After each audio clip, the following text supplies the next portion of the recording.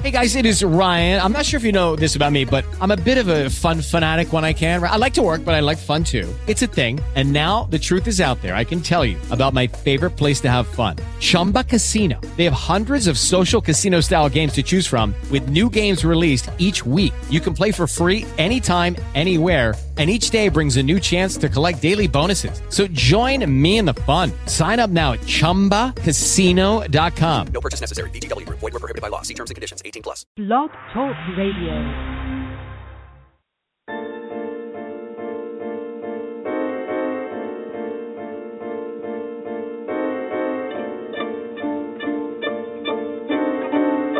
Good evening and blessings, and welcome to another installment of the Gist of Freedom Estate.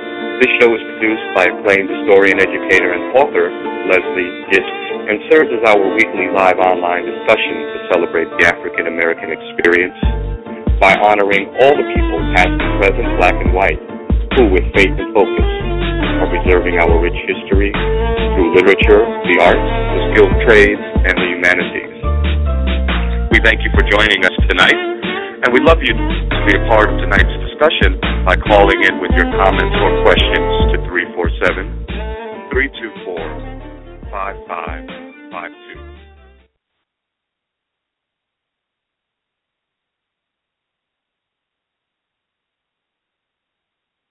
To you out of Kansas City, Missouri, where I am a genealogist. Joining us later will be our guest, Melinda Waddy-Thibodeaux out of Texas, who is an acclaimed actress and historian, specializing in Juneteenth history and Buffalo Soldiers and amongst other things. And speaking of the Buffalo Soldiers, she'll talk more to us about that when she gets on.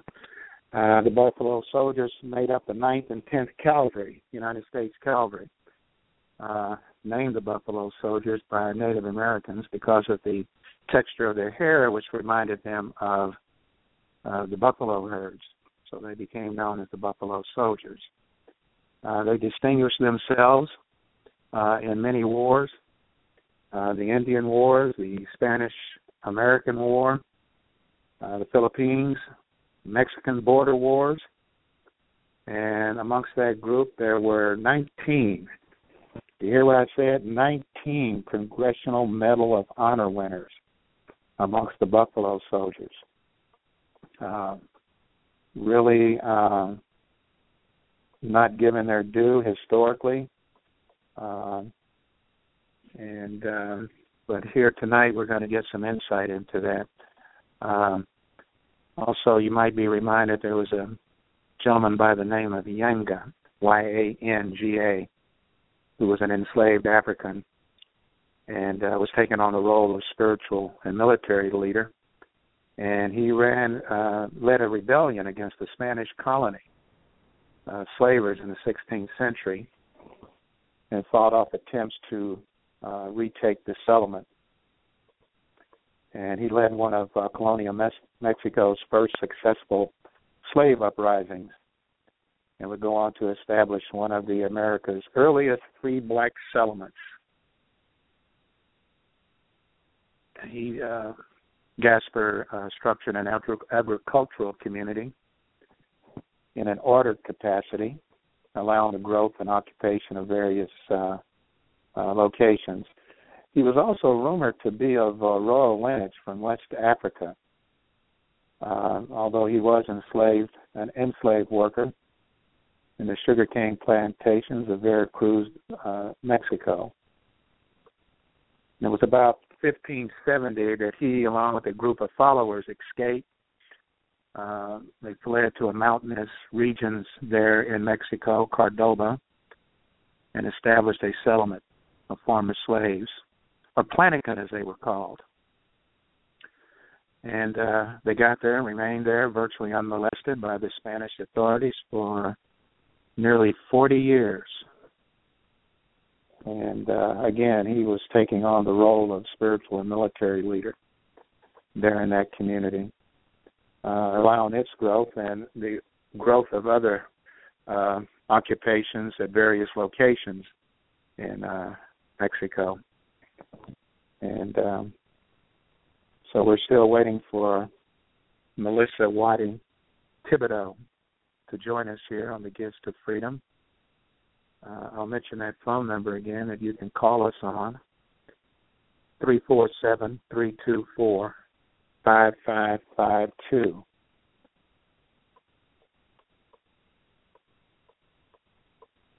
Okay.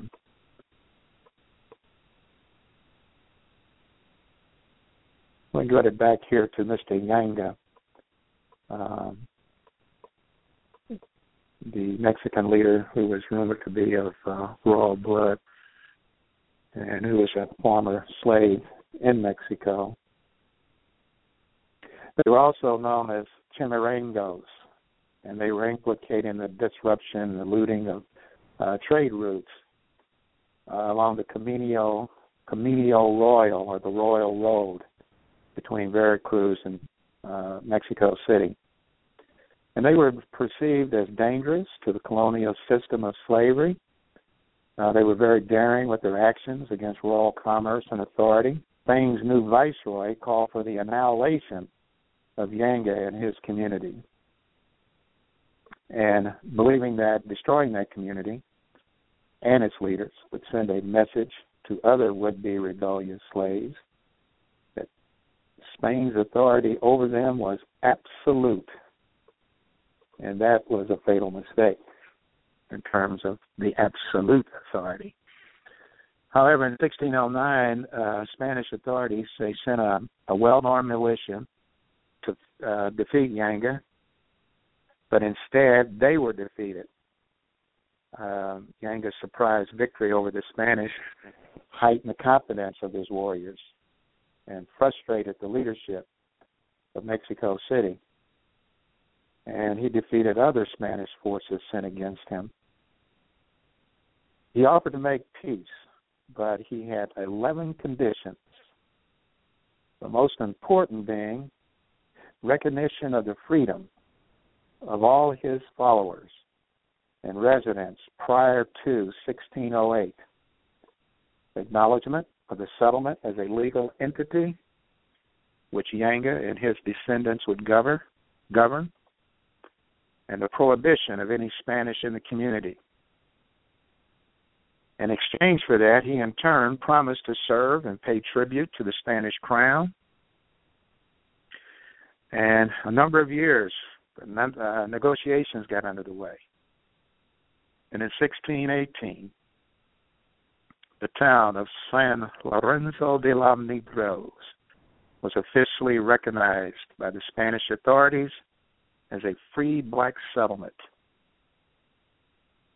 Later on, it would be referred to as Yanga, Y-A-N-G-A again, named for its founder. Now, mirroring Mexico's history itself, most of Yanga's Afro-Mexican population has been pushed to neighboring rural villages that are notable primarily for their strikingly dark skin of their inhabitants.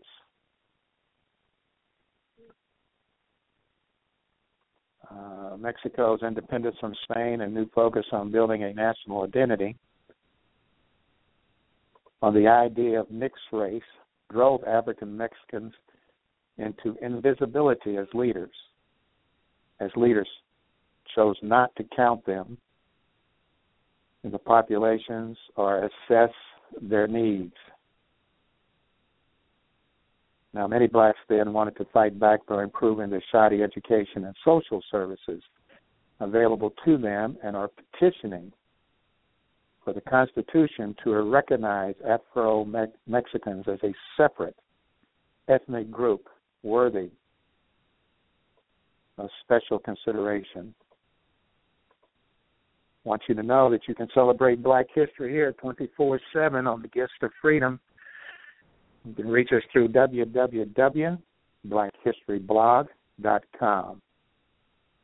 The Gifts of Freedom, preserving American history through Black literature, online radio.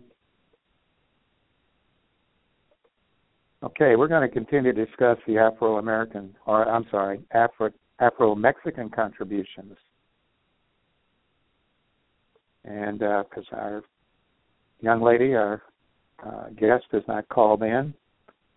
And so let's talk a little bit about Black Mexican history. And it was a Black Mexican president, if you will, that ended slavery. And during the Civil War, the slavers fled to, along with their blacks, and hid in Galveston, Texas. Vicente Guerrero, he was Mexico's first black president, and he abolished slavery. And he assisted escaping blacks and fought in Texas.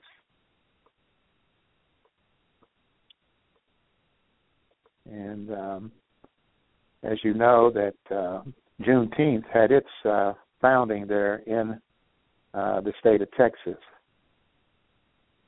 And the Texas president, even Sam Houston, once lamented that, quote, 2 valuable Negro boys for which I had paid in cash $2,100 previous to my visit to Nashville ran away last spring to Mexico.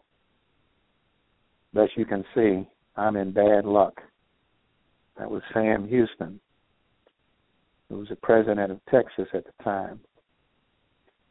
Now, just 2.5 months after Mexico abolished slavery, officials became uneasy about the numbers of new European Americans settling within Mexico, and they attempted to curb the number of newcomers. So looks like we had an immigration problem even back there in Mexico with the Europeans flooding in there. So along about 1830, Mexico decreed that foreigners could not cross the border without obtaining a passport issued by Mexican agents. Now, here's the setup. Texans did not respect the Mexican border in their pursuit of freed blacks. In fact, in 1855, Captain James Callahan of the Texas Rangers entered Mexico in an attempt to recapture self-emancipated Africans. Callahan insisted that the purpose of his excursion was to pursue Indians rather than recapture fugitive slaves. The Mexican government, with the help of Native Americans, however, forced him to retreat and withdraw without any free blacks. So consequently, Mexico remained a place of amnesty. Thousands of self-emancipated Africans lived in Mexico by 1850, thereabouts. So in 1850, they pressured the federal government to set up border patrols. Yeah, we've got a immigration in reverse here, don't we?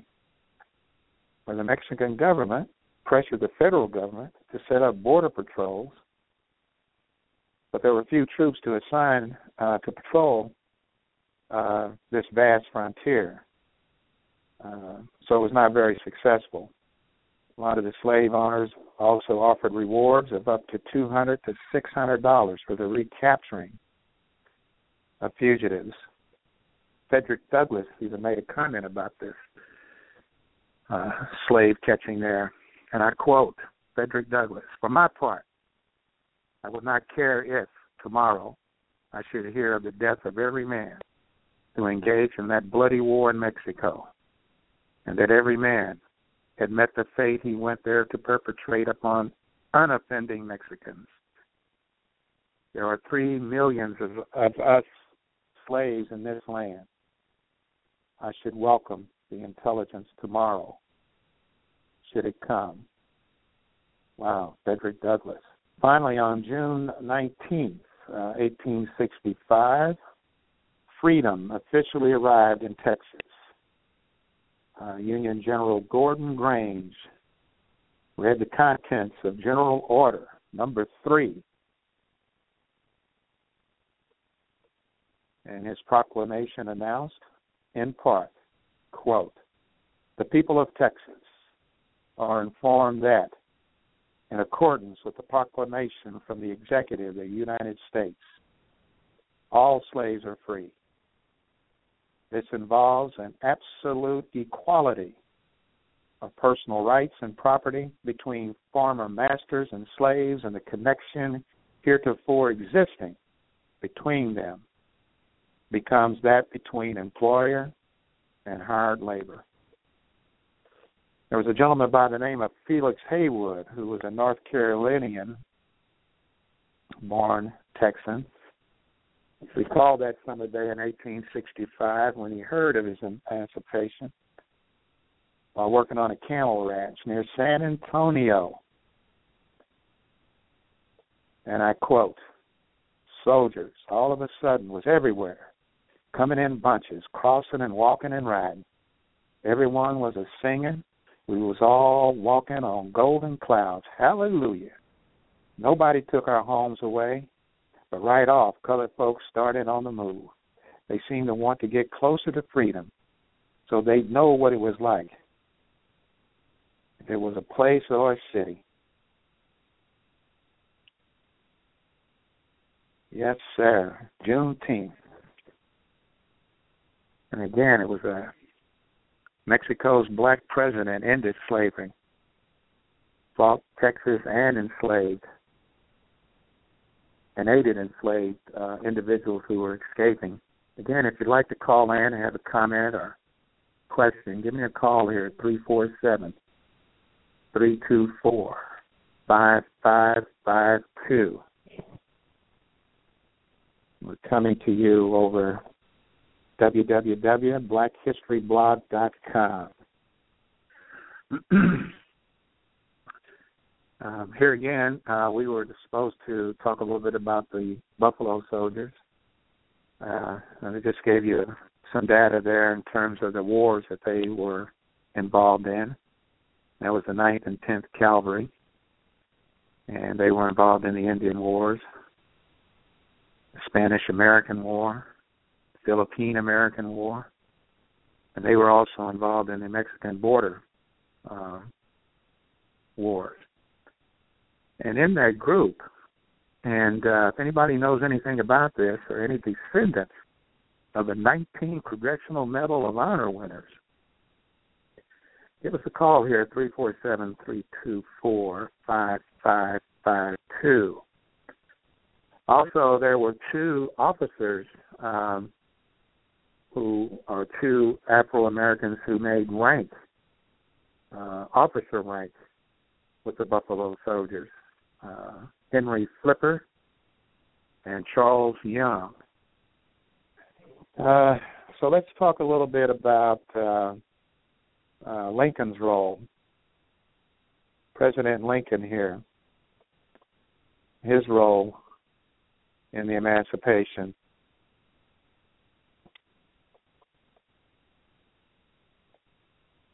And let me get something pulled up here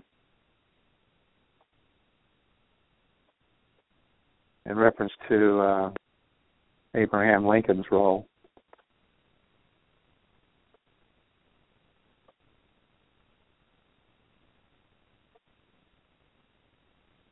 Lincoln and Juneteenth. So that's kind of what was going on August 14th in 1862.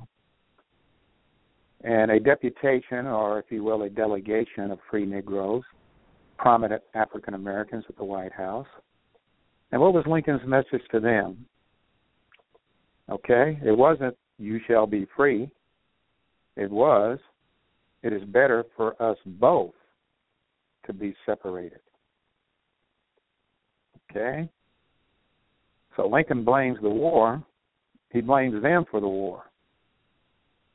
And says, Mr. Holzer, historian, explains, he says, if it wasn't for your presence here, as if it was voluntary in the beginning, this wouldn't be happening. Go where the ban is not up on you, he tells them. Go to the Caribbean. Go to Africa. Yeah, some pretty cool words, huh, coming out of the president. Harsh words and unfriendly. So the delegation there, they in essence tell Lincoln, to go to hell, that their roots and blood runs deeper in this American soil than it would in the soil of the Caribbean. And in response, and I quote, "We appreciate your offer to send us to South America, Haiti, and so on, to appease your white folks. But our bloodlines and ancestry in America is at least 200 years older than your own. America is home, and we are not leaving. How do you like me now, Mr. President?" That delegation, a deputation of free Negroes at the White House in that August 1862, was led by Reverend Joseph Mitchell. And Mr. Mitchell was a commissioner of immigration for the Interior Department. And it was the first time that African Americans had been invited to the White House on a policy matter. And there were 5 men there to discuss a scheme that a contemporary,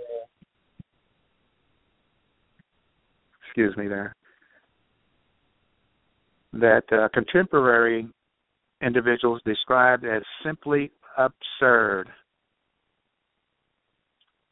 Resettling emancipated slaves on a 10,000-acre parcel of land in present-day Panama. That was the scheme.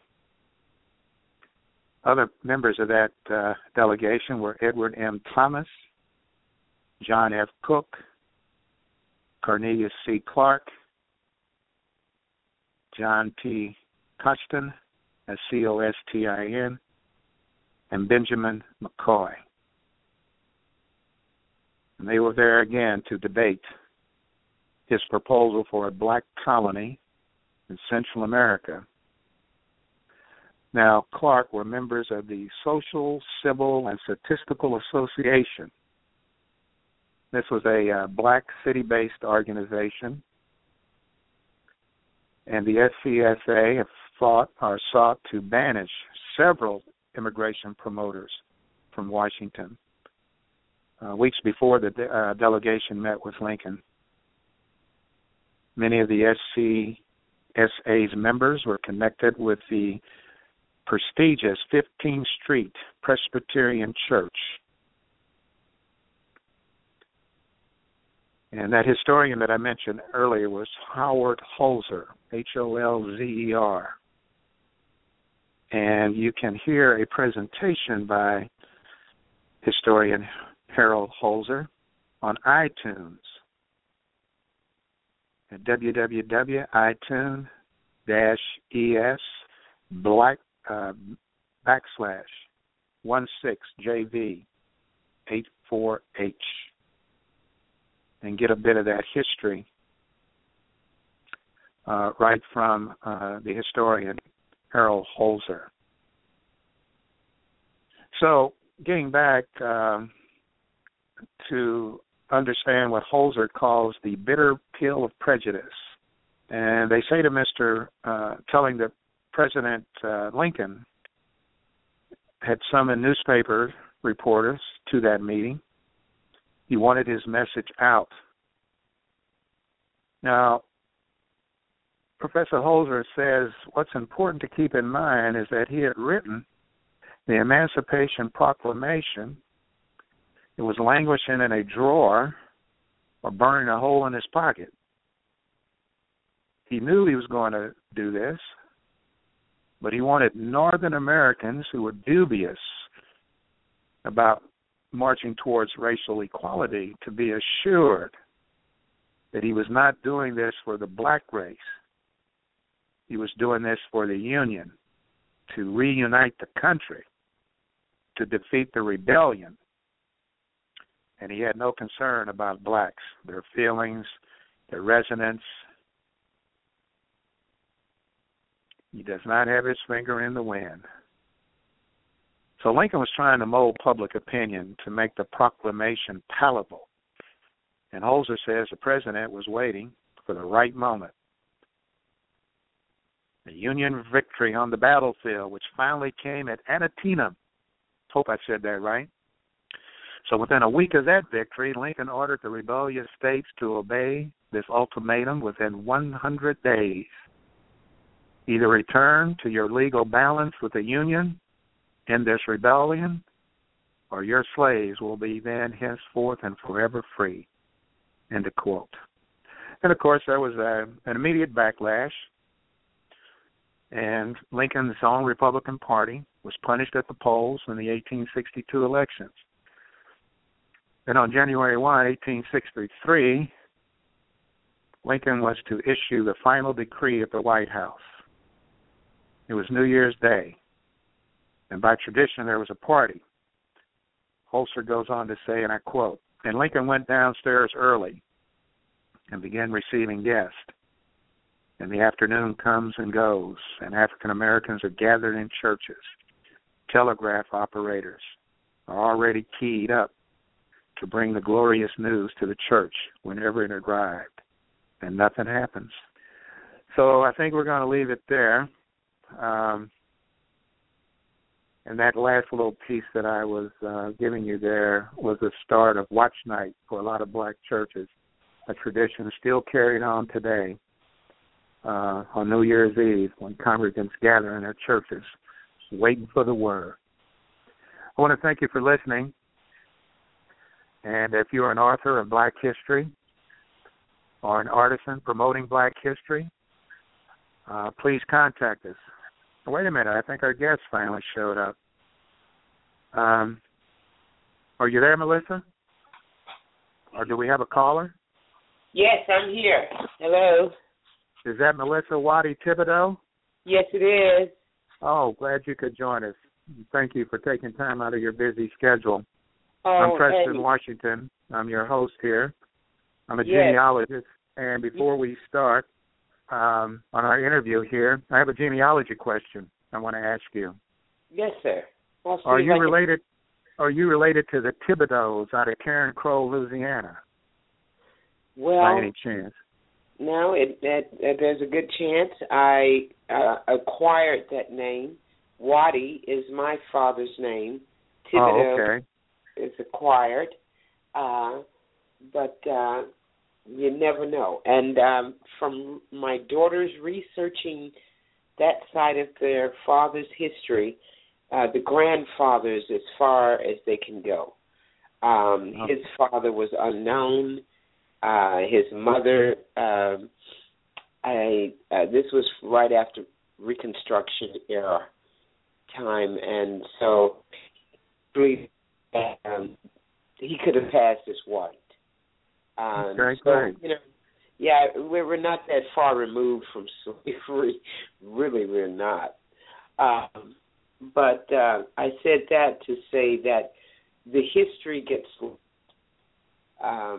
when we can't track our ancestors for one reason or another. And the biggest reason I found is because of outside marriages, outside connections, different families. It's really, really hard. And the name changing and misspelling of names. And exactly. So, unfortunately, we can't go back any further than that. But now on my side, on the Waddy side, I'm researching, finding out that there was a U.S. district judge in Washington, D.C. by the name of Waddy back in, I believe, the 40s. So I'm getting closer to finding out some truths.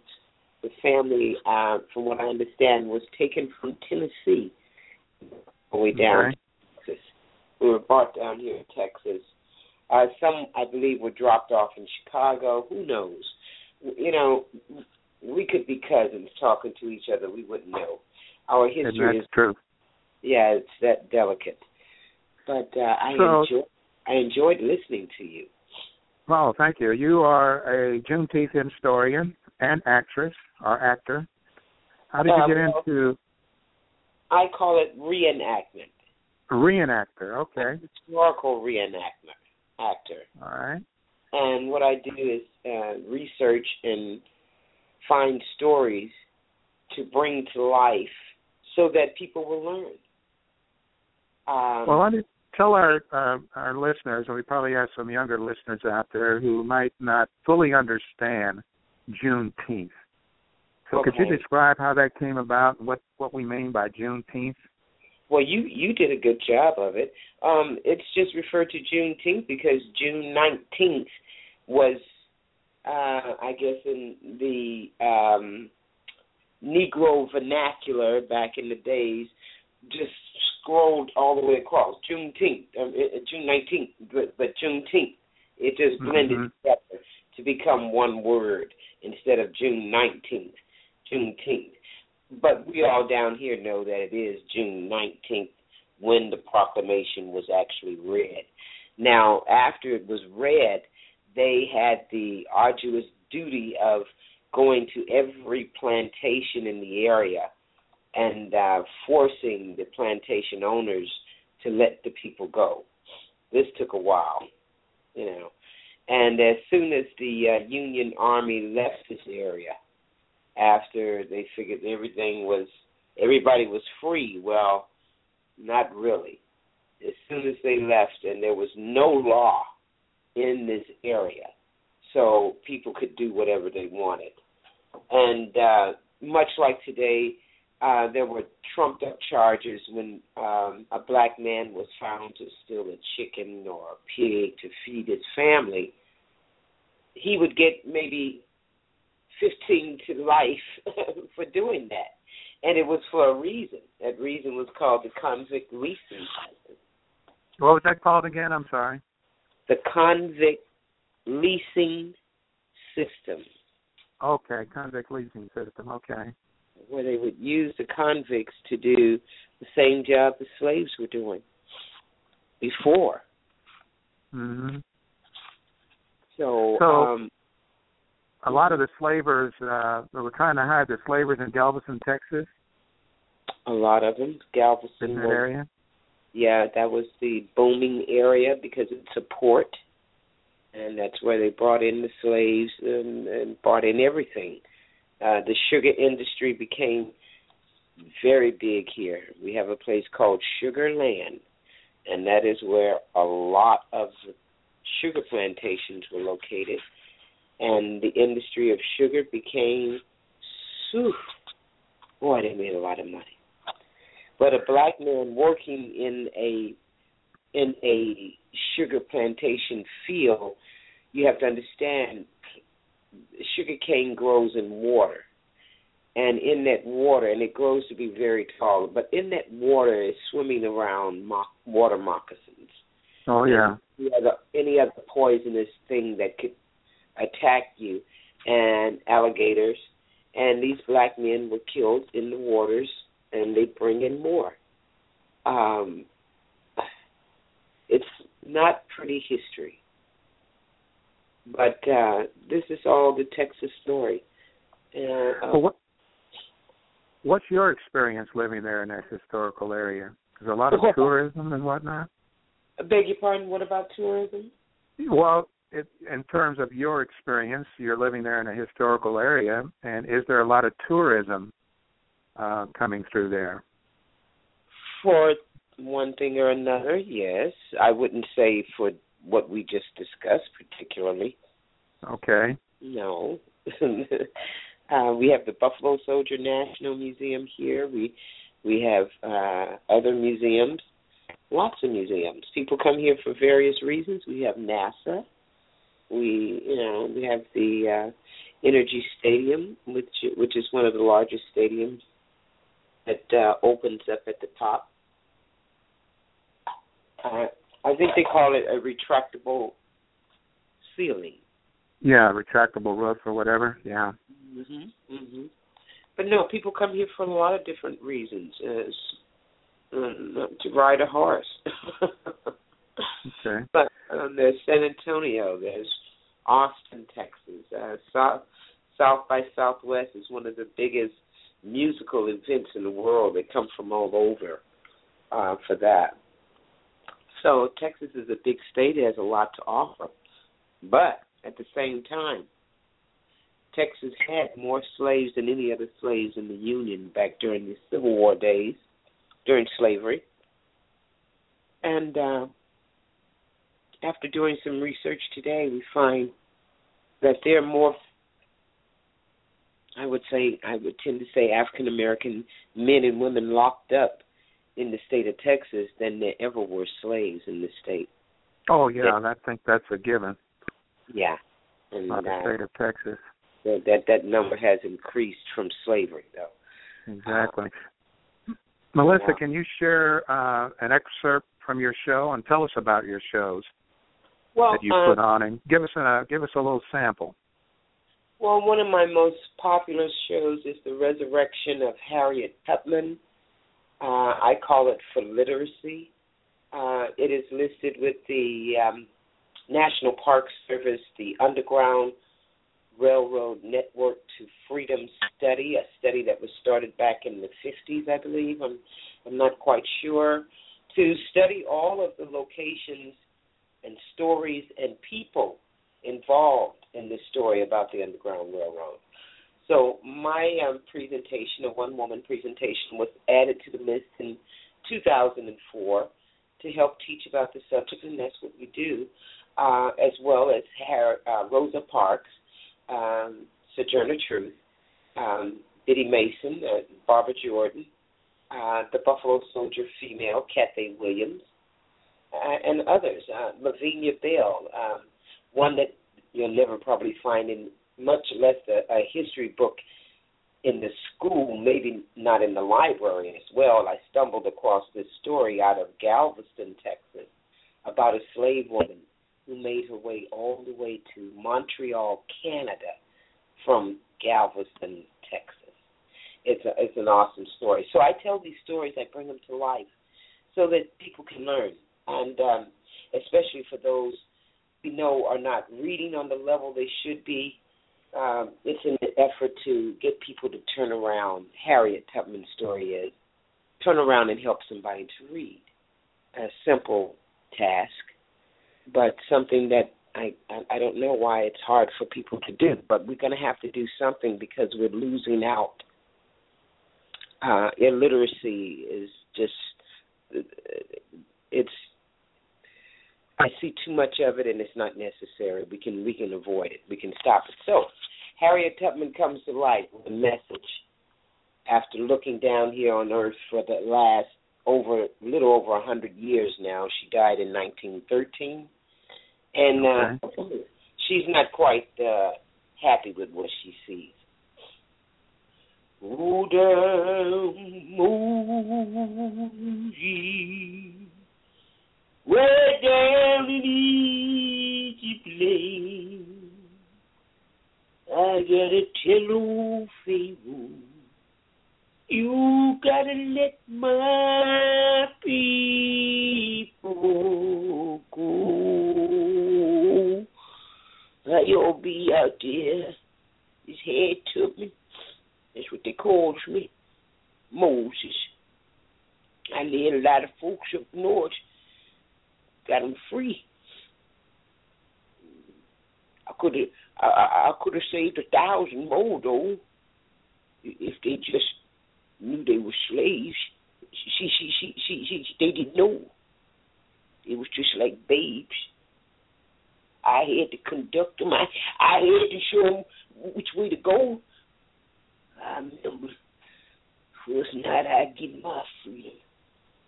I ain't gonna never forget that night.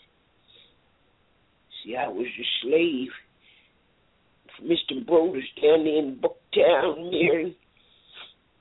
Maryland. That's where I be born with my mama, my pappy, Ben Ross. He was a lumberman. He see things. He hear things. He tell me about this river. Pappy said that river take you all the way up to the north to this place. What's that place? What's that place called? Oh yeah, Canada. Y'all done heard about Canada, ain't you?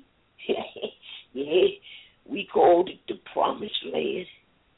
'Cause when you get there, you was promised you're gonna be free.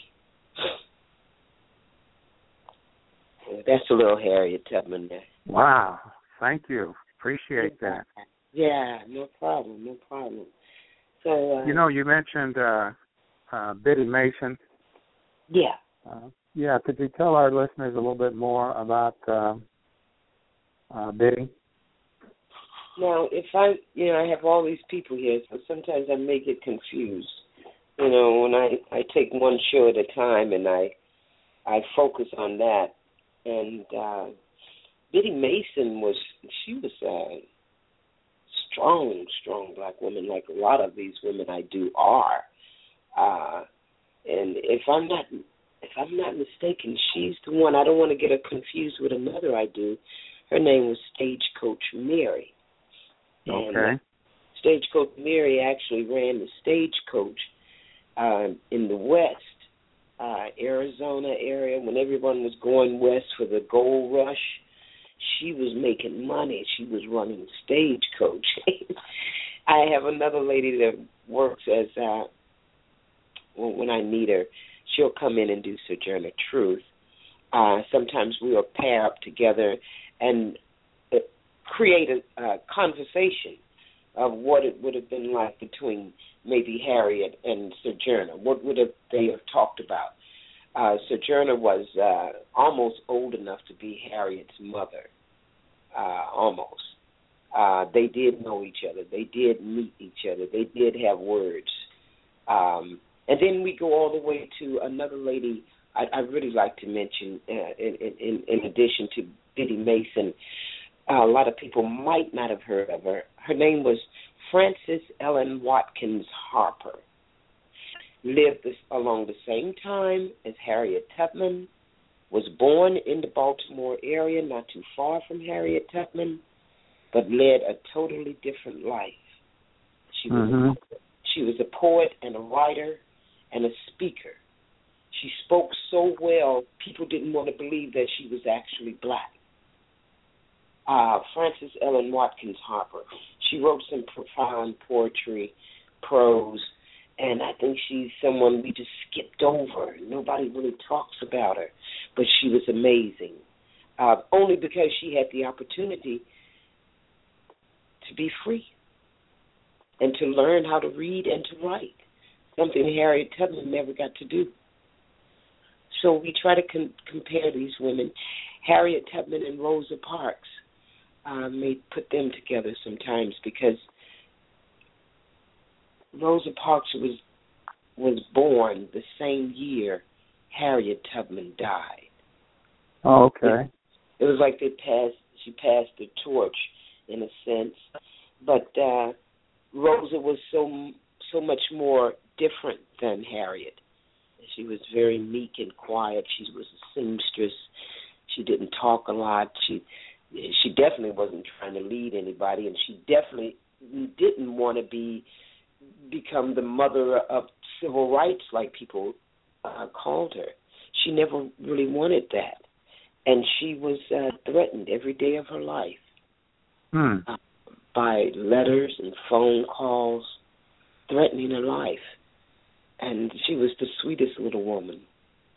I tell you, getting into some of these women's heads and trying to figure out what they might have felt and trying to bring that to life so that the audience can feel it and think about it and maybe actually be inspired to do something about it.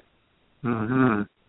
Well, I was certainly inspired and could feel it in that presentation that you gave us reference to Harriet Tubman. Do you have any upcoming events? And I need your contact information as well. Yes. You can contact me at www.flyinggeese.org is the current website, where you can see clips of the performances. We go all the way to Germany and Hawaii, Belize, Central America with this show, to Army bases and universities all over. So we reach out to the student activity departments. We love to bring this to the colleges, because the message is please turn around and help someone to read. And I think the college students are the ones to do this. They're going to be leading the country. The high school is going to be leading this country soon.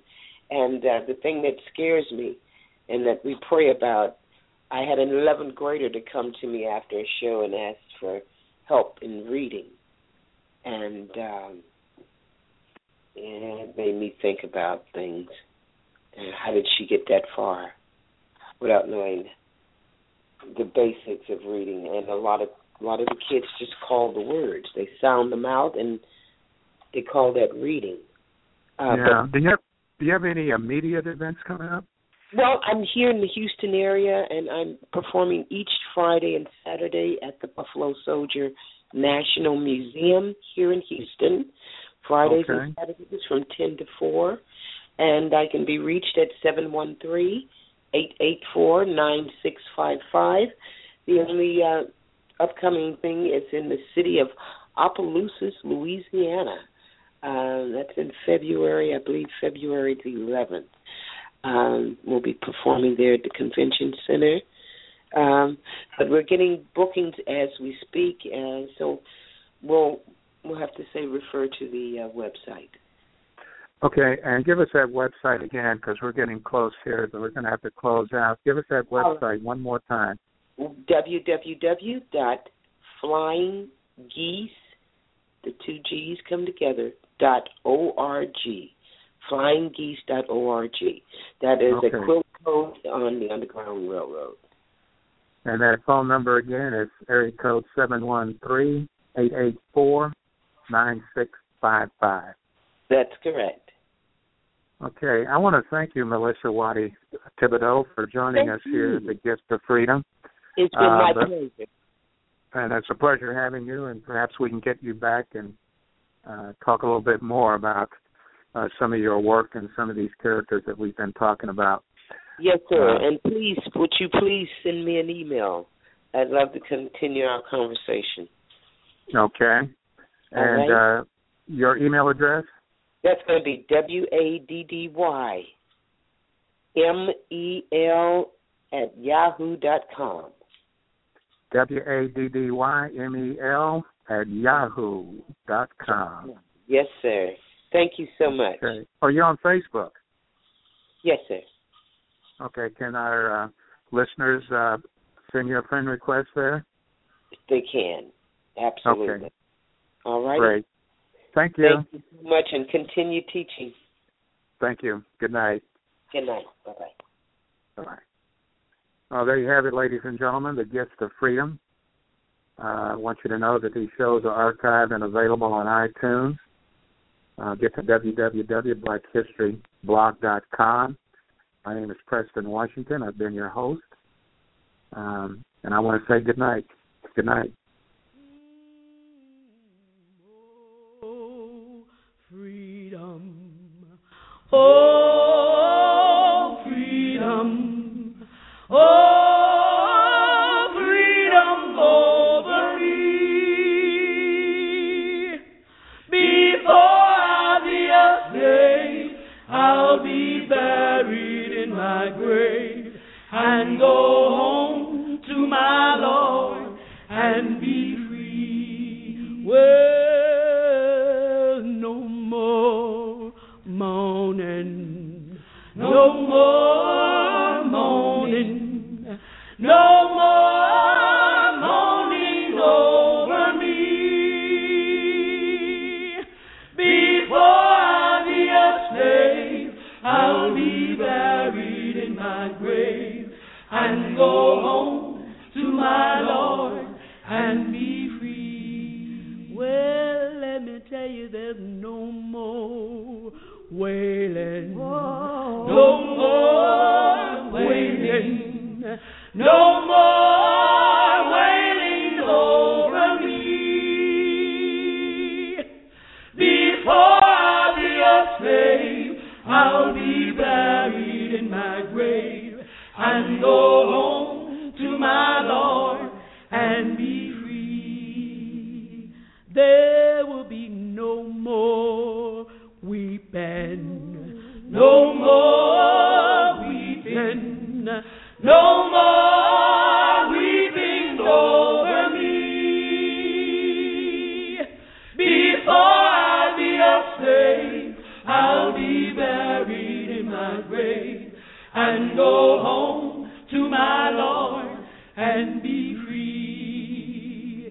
let me tell you now, there will be singing. Oh my, there will be singing. There will be singing over me. Before I'll be a slave, I'll be buried in my grave and go home to my Lord, and go home to my Lord, and go home to my Lord, and go home to my Lord, and go home to my Lord, and go home to my Lord, and go home to my Lord, and go home to my Lord, and go home to my Lord, and be free.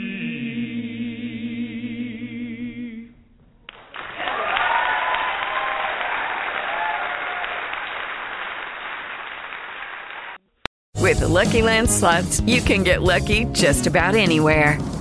This is your captain speaking. We've got clear runway and the weather's fine, but we're just going to circle up here a while and get lucky. No, nothing like that. It's just these cash prizes add up quick. So I suggest you sit back, keep your tray table upright, and start getting lucky. Play for free at LuckyLandSlots.com. Are you feeling lucky? No purchase necessary. Void where prohibited by law. 18+ terms and conditions apply. See website for details.